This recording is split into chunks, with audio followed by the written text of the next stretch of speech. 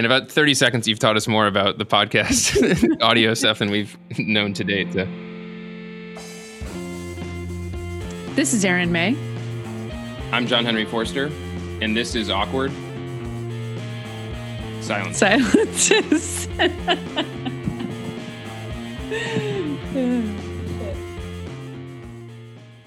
Hello, everyone, and welcome back to Awkward Silences. We are here today with John Cutler, who is a product evangelist at Amplitude, and he's going to tell us all about what that means exactly. So today we're going to talk about just-in-time research. So do you plan your research out years in advance according to an idealized roadmap of everything that will inevitably happen? Or do we think about just-in-time research or something in between, and what does that look like? So that's what we're going to talk about today. So John, thanks for being here with us. Awesome. I'm happy to be here. And then, of course, we have our other John-like person, John Henry. I am also here. Thanks for joining and putting up with my harassment to get you on the podcast via Twitter. So glad that worked out. It's the John likes are. We can both be John-like on the Exactly. Perfect. Fantastic. So, John, so tell me a little bit about what does being a product evangelist mean? What do you do at Amplitude? You know, we actually struggled with the title, and it's kind of a working title at the moment. But my actual role is helping up-level teams, regardless of whether they're using Amplitude or not. It's kind of a sweet gig. And so what I'm evangelizing for is kind of best practices or education or continuous improvement for product development teams. And the evangelism part, I don't really need to even talk about our product. It's actually an analytics product. It just tends to come up because teams have problems related to measurement or making kind of data-informed decisions. So sometimes it goes there, but I don't need to talk about the product explicitly. So I generally get to have fun talking to lots of teams. I think in the last couple of weeks, I've maybe spoken to 60 teams. So it's kind of a dream come true in terms of having an amazing sample now. So for the first time, I think I'm coming into my own where I can say, hey, if you look out there, you know, you tend to see this kind of cross-section of practices. So it's kind of amazing to talk to that many teams.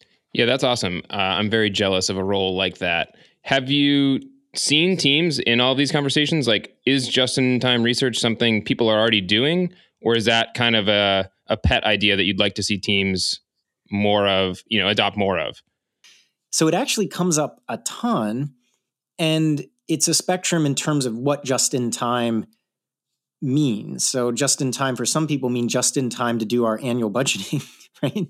And for other people, just-in-time means, hey, we're kind of pulling in this effort, in the next week or two. Can you help set this up and kind of jump in with it with the team?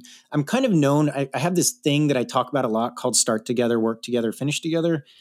And starting together is a thing I'm really passionate about. And as a UX researcher, it was, a highlight of my career, kind of launching in on these efforts together with the team versus kind of getting too far upstream.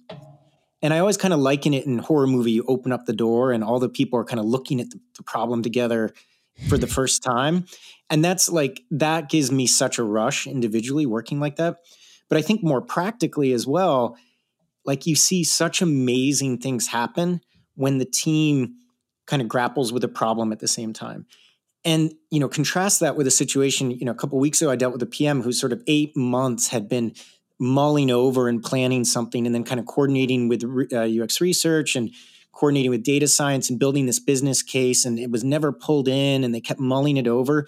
And by the time it kind of quote unquote got dropped on a team, all the life had been taken out of it. There was no passion. There was no kind of opening up the door at the same time. So kind of long roundabout way of saying in these calls, you hear a ton of discussions about how far upstream to get things. A cross section of those discussions are with UX researchers and UX wondering about the specific problem for UX research, but it's kind of a broader problem on teams about what does starting together actually mean. Right. And I think, agile is the new, how many letters? AGILE, the 5-letter word, right? you hear about speed so much, but speed isn't really maybe the point so much as the synchronicity you're talking about, right? Mm-hmm. Where we are discovering and conversing and unfolding at the same time, such that the conditions of what we were trying to do haven't changed by the time we're taking action on them. Right. And I mean, that happens to every, it's funny because I met with a UX research leader here in Santa Barbara, a company called Appfolio. They have a pretty established kind of UX research and design practice. And I met with Lori there, who heads up UX research. And, she sees it as kind of a portfolio of research efforts. And, some of them are a little bit more forward looking. But interestingly, at that company, even the forward looking things tend to be small, cross functional little teams kind of tackling it. And it's cross-functional in the sense that there's a founder of the company alongside a 22-year-old first-time designer and a developer and an experienced researcher. So even in that setting, when people are kind of getting upstream, there's still that level of like, I don't know what the word, synchronicity or serendipity, or just sort of like, discovering the problem for the first time. Yeah, I think the like cross-team collaboration as part of this seems like it is a lot of it, right? Like I think when people throw shade at waterfall processes and stuff, you think of like the Gantt chart and you think of all these different rows and things moving, left to right in these different steps. But like the reality is you can't do everything all at once. Like things happen in different phases and things move left to right. But it seems like the failure of waterfall in those charts was that it was team one does step one and then hands it to team two and step two. And if you actually have the right people involved in the beginning and they move it, through all those steps, it can work much better. I think, is that kind of what you're getting at? Yeah. I mean, here's, I wrote something recently about sprints in general. And here's the irony for me about design and sprints and the kind of agilita is that like it's designers have been working in iterative ways for a really, really long time. And the idea of kind of frequent integration. So think even like a design critique, like, okay, we meet, we crit these things, or, the book about Pixar, Creativity Inc. I think, they talk about their weeklies and they're kind of, they're bringing together the story and they're challenging each other and they're kind of getting down to it. Like these things are age old. And the idea that the essential trait of waterfall is infrequent integration of ideas and perspectives and learning and technologies and assumptions and all those things. That's kind of the part and parcel element. And it's the idea that you go off and do your thing, the other person go off and do their thing, and then at the end it will kind of all come together. People often cite like, oh, well, you can't build a building in an agile way, but actually a building is kind of like an IKEA piece of furniture. Like you actually are integrating, right? Like the structure wouldn't stand if the parts that you were building weren't somehow fitting together. So it's kind of high concept, but I think that for design and UX and UX research, kind of stepping back and saying it's about the integration of ideas. And that's what characterizes doing that with a team of people and integrating where you're at. It isn't about shipping code necessarily every 2 weeks. It's the spirit of integration that actually defines working in this iterative way. And I would posit that for designers, it's actually the way we'd love to work. The problem is that, I have a friend here in Santa Barbara. There's a company called Deckers, and it's a shoe company. And when you design shoes, it's like an 18-month lead time. At a certain point, you need to design the shoes. And then it goes to mass production, right? And the environment that we're in software development done right, has amazing opportunities to iterate on things once they're out there. So I would say that it's much, if we take a step back and imagine what we're doing is kind of like continuous design versus design then build it, and then we're doing it together with a cross-functional team, it kind of opens up amazing possibilities for designers. I'm like bullish on this whole thing. I don't get agitated by it anymore. I love this phrase of continuous integration of ideas.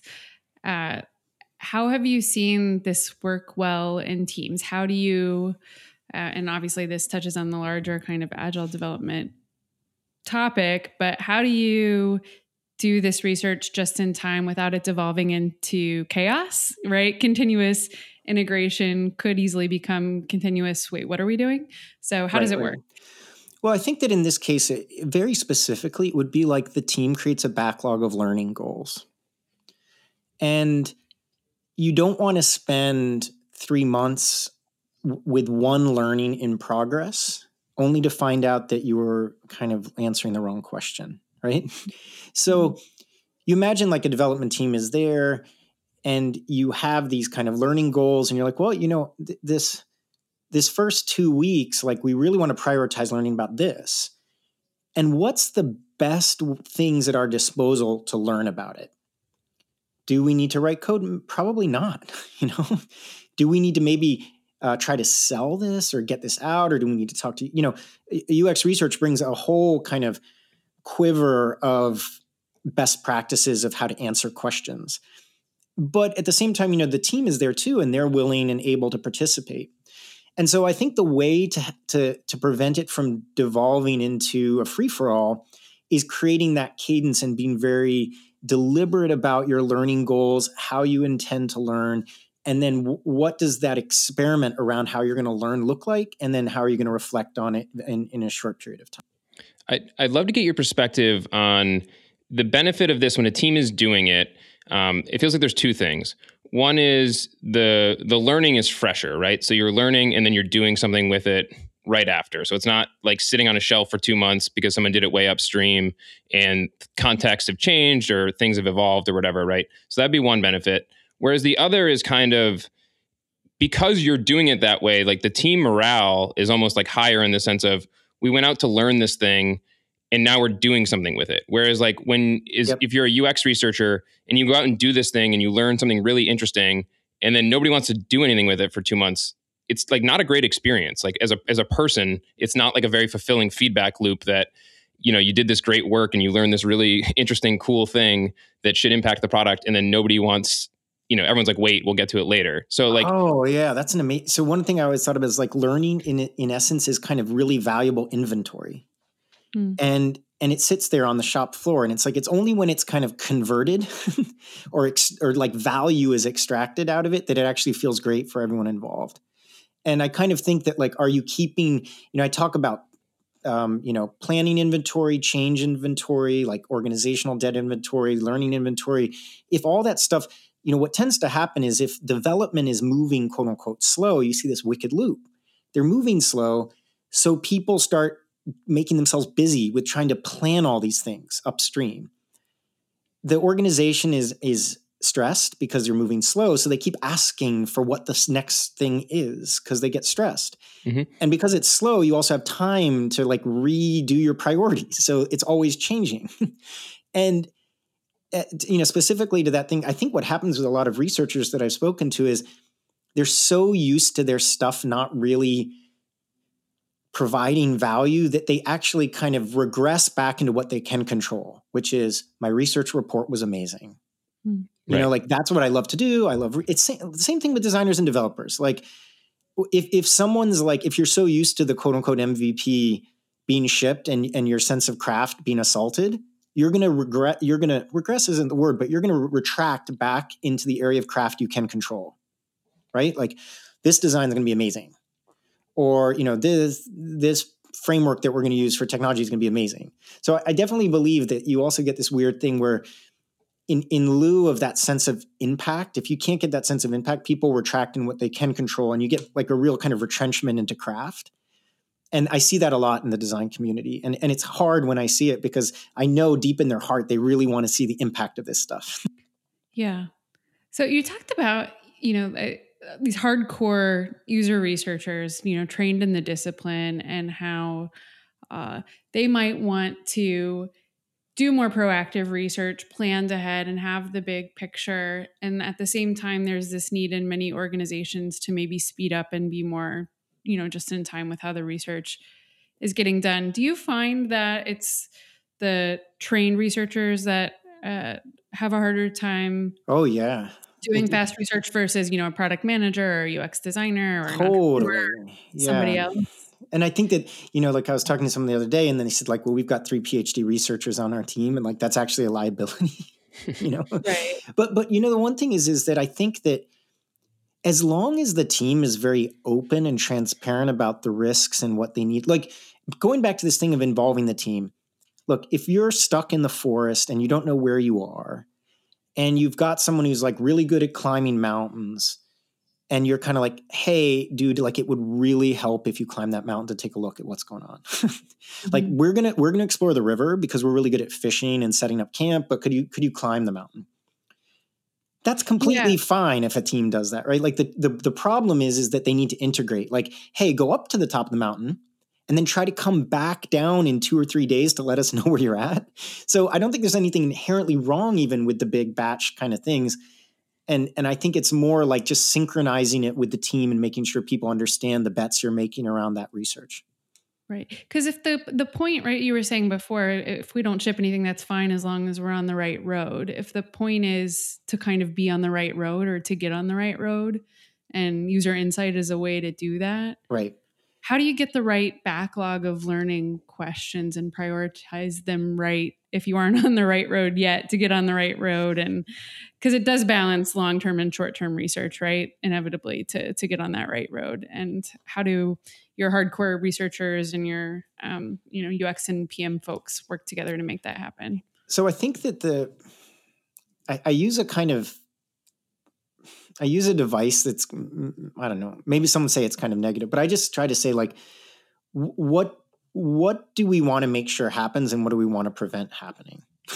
So this is like an activity I do with teams, and it's just basically like, what are we trying to optimize for here? Like we're designing our process, and what do we want to make sure happens, and what do we make sure doesn't happen, and what is the inherent tension in this problem? And I actually find designers are pretty good at that. Yeah. And people are pretty good at it. And so it's kind of, I really love the idea of people co-creating how they work. And I'm really passionate about that. And then I see that when you frame it that way as an experiment, like how you're working, it opens things up. But I think how this relates to the more experienced designers is that I think when you just frame the question of like, what don't we want to see happen? And maybe the experienced designer will say, well, I actually don't mind if I do 3 months worth of work and none of it gets used. Like we took a bet on it, and I actually have enough bandwidth now, and it's okay. Like we have a whole research team, and some of our research is more just in time, and other is sort of, prospective, big batch kind of research, and we need both if we're going to innovate. And so, a developer will be like, well, that's good, but, we need you to be available because we want to be able to talk to you. And you're like, oh, okay, well, we need to come up with something where I'm available and I'm able to do these things. Okay, all right, that's my balance. The next person will say, we don't want to keep chasing the local like maximum. Like there are insights with our customers that someone needs to spend a lot of deep time with them to figure out, even if we don't use them. Oh, great. Okay. So I think that the main thing is like when you talk about it like that, it becomes you become much more transparent as opposed to what I see on teams, which is a very dogmatic battle. It's like, you guys don't care about research at all. And we just do crap. And then the other team's like, well, you don't care about us and you're not available and you're in meetings all day and you're not sharing anything that you're learning right now. And we have no idea what you're working on. Like it's all very contentious. And I think if you just back away, it's actually not, there's no silver bullet, and you just have to back up as a team and say, well, what are our working agreements right now? Yeah, I love that. I think it's hard.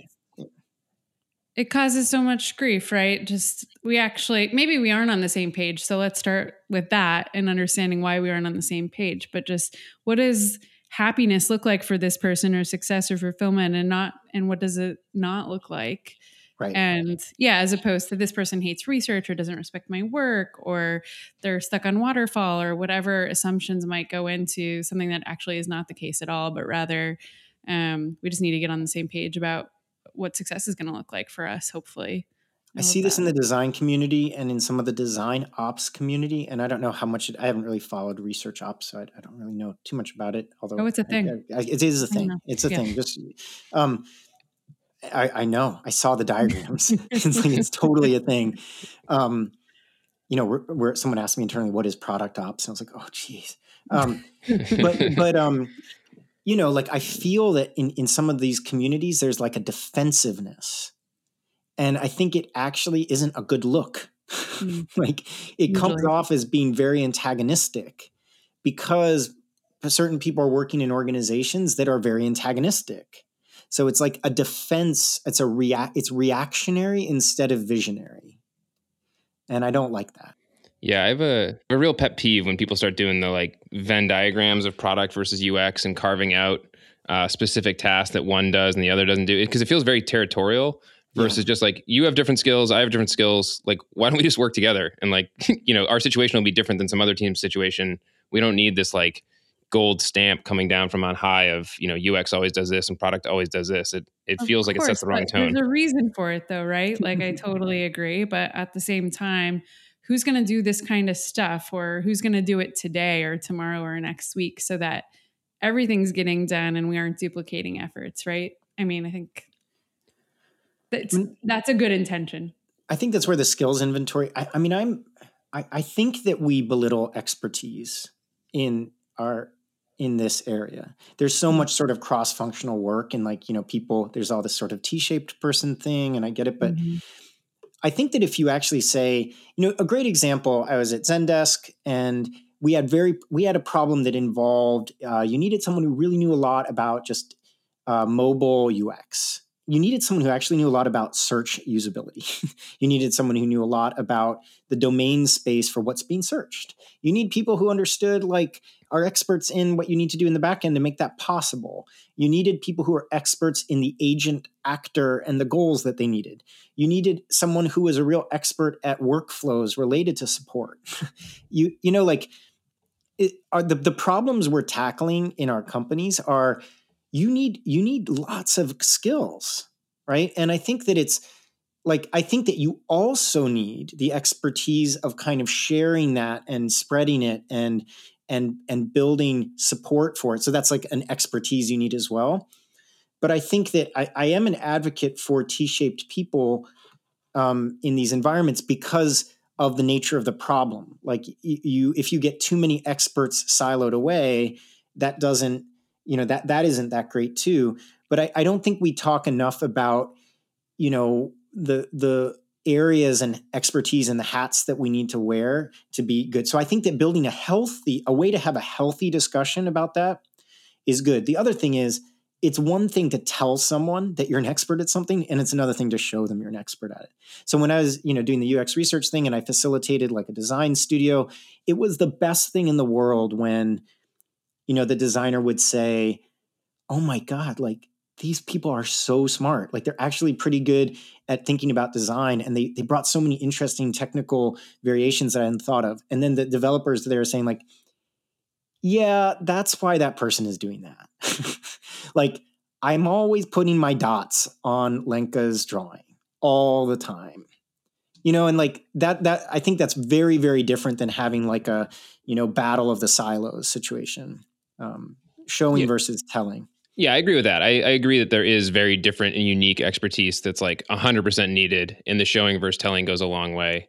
That all makes sense. When we, just to circle way back to the kind of earlier part of a conversation, we had talked about the kind of consequence of doing research that doesn't get used and kind of, it going stale or people getting frustrated about that or whatever. And then you kind of got into, there are different types of research, obviously, right? There is like this big picture, trying to find a new, like optimal point at a broader level, which is almost like roadmap research, right? Or really like bigger picture stuff. And then there's the more like usability kind of in the weeds, like we're working on this thing and we need feedback to make it better. I think it's like probably important to separate those two out, right? Because if you're doing the big picture type stuff and the discovery, you might learn stuff that you quote unquote don't use, but you're using it in the sense of you're deciding not to prioritize something and to prioritize something else instead, which is like hugely valuable and really important. So it is getting used. Whereas if you're doing, more granular usability testing on a screen 2 months upstream, and then by the time the developers touch it, the screen is way different, like that doesn't get used. And that is kind of like waste and loss. So like there probably is some nuance there, right? One tool I like to use is like, what information would the team buy if they controlled a budget? Like to frame the effort. And those big picture things like some company was trying to prioritize like some stuff on the backlog. And I was like, would you spend $1 million to get a piece of information now? And they're like, you know what, we would, because there's 15 things on the backlog that all relate to this, and this other thing is here, and we don't know whether blank blank blank is the right thing. And this was kind of ironic because they couldn't get enough budget to hire like one more researcher. And I was like, so seriously, like if Forrester could give you the $1 million report, you would buy it. And they're like, yeah. I was like, I was experiencing complete cognitive dissonance, right? Like, oh, that's super fascinating. But back to that big picture thing, I think that this relates to having crystal clear conversations about uncertainty and what you want to learn up and down the sort of the tree of these efforts. And I think that is where, what some might regard as this kind of upfront or upstream research, where it very well may be the exact right investment to make to learn that particular thing, provided that learning actually drives that decision. Right? Like the decision, I always say that product development is about decision quality and decision velocity. And so information, sense making, flow, focus, support, all those things encourage high quality decisions and fairly fast decisions, or appropriately fast decisions. So if you can kind of visualize that, I think it means that you are in a world where you don't even need to call it like upfront research. It's just decision support. And I think decision support can be very valuable. For sure. And it seems like the challenge with a lot of that is getting that longer time horizon upstream insight into the right hands at the right time, because you do lose some of that when you're doing this just in time stuff, which is the nature of it is that the people who need to know are going to know, and they're going to know fast, and they're going to do something with it. Yeah. I think, and that's obviously, that's a completely different episode, but I think that's a lot of the challenge with that kind of research is it exists maybe somewhere, someone in some department did it, but where is it, and how do I nuggetize it or access it? And is it true? That's awesome. Nuggetize. That could be a button in like a product, like nuggetize. One thing that you bring up, I think that's really important here, is the framing of the mission has a lot to do with this. So what I mean by that is if a team tackles a mission of like 3 to 6 months, a real mission, like a meaty problem, an opportunity that they're going to extract value out of, then a lot of these kind of coordination challenges, or how far up front you get and all these things actually starts to make sense, because you're kind of viewing work in at a resolution at that level that makes sense. I think that where you see problems is where you go from that level of work, but all the teams understand is very prescriptive levels below that. They think in terms of screens. They think in terms of like this one little experience. So an example would be at a company like the mission would be, make account reconciliation blazing fast for our enterprise customers. Like that's a great mission. It's like, and the why, you could fill in the why there, but the why would be, error-free reconciliation, or, leave them time for strategic thinking, whatever mission level you want. The nice thing about that is it gives the researcher just the right kind of scope to tackle a meaty problem, and the team the scope to tackle a meaty problem. And then the need for the supporting research to kick that, like that's the type of mission that you might spend 2 weeks just hands off of keyboards as a team tackling together. The minute that you're playing Tetris with teams with 2 week, 4 week, 1 week, like that level of work, no one has time to breathe. So I don't know if that made sense, but basically like when you're framing the work at the right resolution, it opens up wonderful opportunities for people to approach these things in a healthy way. Mm-hmm. Yeah, no, I think it's the same as it happens on the micro scale, in the sense of like, you just need to set the right constraints, right? Like when you're trying to break down a problem in screens, and you take this part and you take this part, you're not trying to dictate the solution of like how the code's going to be written or how it's going to be implemented. You're just trying to give people a focus. And in that case, it's pretty narrow, because you're trying to hope get it done in a few days, and it's pretty specific. But what you just described on the mission level is like, you're just setting constraints at a much higher kind of elevation, but you're still giving the team room to go play and be creative within those constraints, right? Like I think there's some similar tacks there, just as a different scale. And I think that, one thing is I really preach about is just coherence. Like I'll do exercises with teams, and they'll be like, yeah, there's just 2 levels of work. There's kind of like the epic, and then there's stories, or whatever technique they're using. And I'm like, are there really just that many levels? And then I'll just talk about the company as a whole.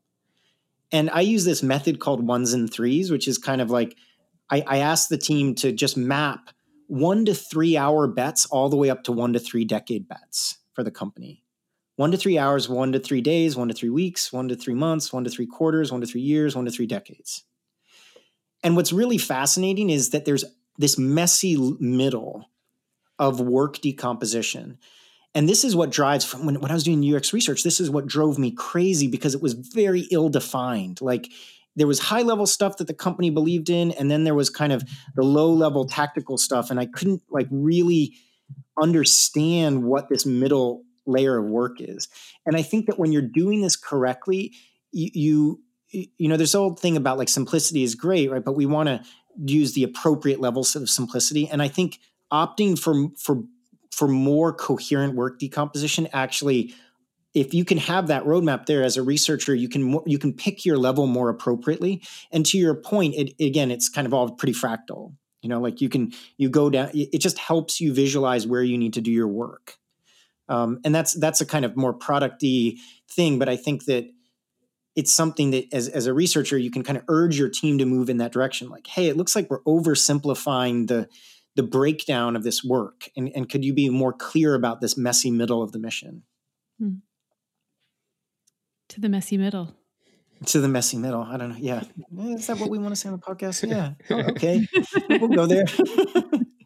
No, but it is. It's kind of like, so one thing I learned as a UX researcher was you occupy this really odd place. Like you talk to lots of people.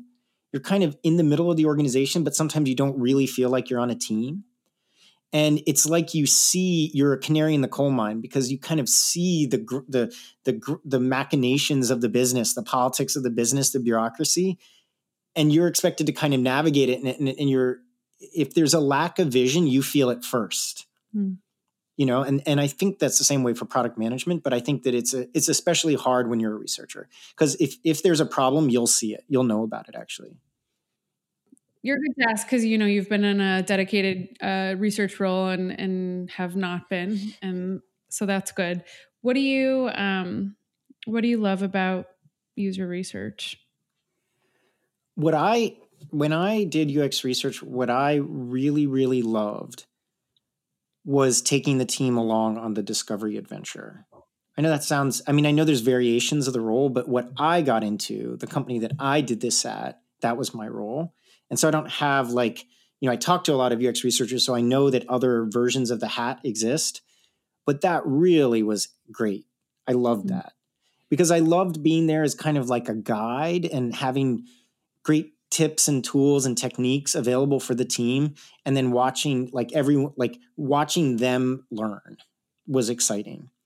So, you know, I don't know, there's other researchers who have very different things that turn them on. That's what got me excited to come to work every day. Nice. I don't know how quick this will be, but I'll try to throw it in.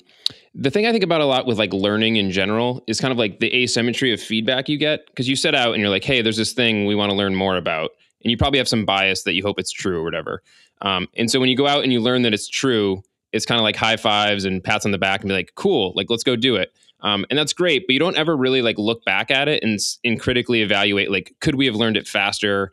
Could we have done something that was lighter, you know, in terms of getting the same data? Whereas if you go out and you learn that the idea that you were interested in is a bad one, you know, there is some like retrospective and digging into why that was the case, but it still is uncomfortable to like talk about the fact that that wasn't a good idea. And so you don't like learn how to learn, I guess is what I'm trying to say. Cause like there's not a great feedback loop there. Have you seen people find ways to get over that? Well, I think there's this great book, you know, Thinking in Bets by Annie Duke, which is kind of interesting. She's a poker player and talks about kind of decision quality and forming a group of people to inspect your decisions, just like using a number of heuristics, like what did we know at the time? And I don't see this a lot, but I wish I did. This idea of kind of like, hey, let's review the last like 10 decisions we made around research, or, you know, I see retrospectives as something that happens like on the team level. And frankly, a lot of people don't even do anything about what they retrospect on. And they just kind of kvetch and they just sit there and it just is what it is. They're just going through the motions. But I think that idea of kind of looking at decision quality, regardless of the outcome, like, can we go and look at our decision to do this? Did we like match the appropriate methods to the question? This is how I did this analysis. Oh, interesting. That could be improved. I wish I saw that more because I don't think people do that enough. I think there's so much pressure on the day-to-day. And I mean, I've had like senior people say, well, why would we ever do that? That's just looking back. And it's just like, that's just dragging up old laundry. Right. Yeah. So I kind of think that it's like, I think that in a functioning research practice, like if you were, like Lori here in Santa Barbara, who I was talking to, or other things, they've kind of gotten to that level where they do take that seriously. Like, we're going to critique how we went about doing this and see if we could improve it.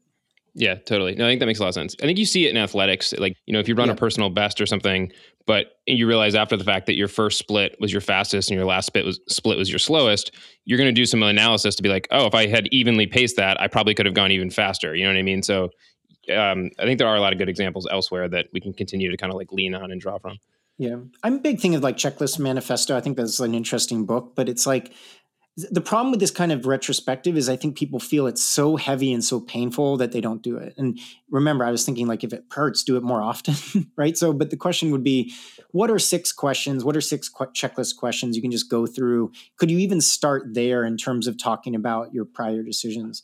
And I think that kind of opens up some options if you do it at that level. So this does not need to be a big heavyweight thing when you do it. Cool. Well, thanks for joining us. This was fun. Thanks for listening to Awkward Silences, brought to you by User Interviews. Theme music by Fragile Gang. Editing and sound production by Carrie Boyd.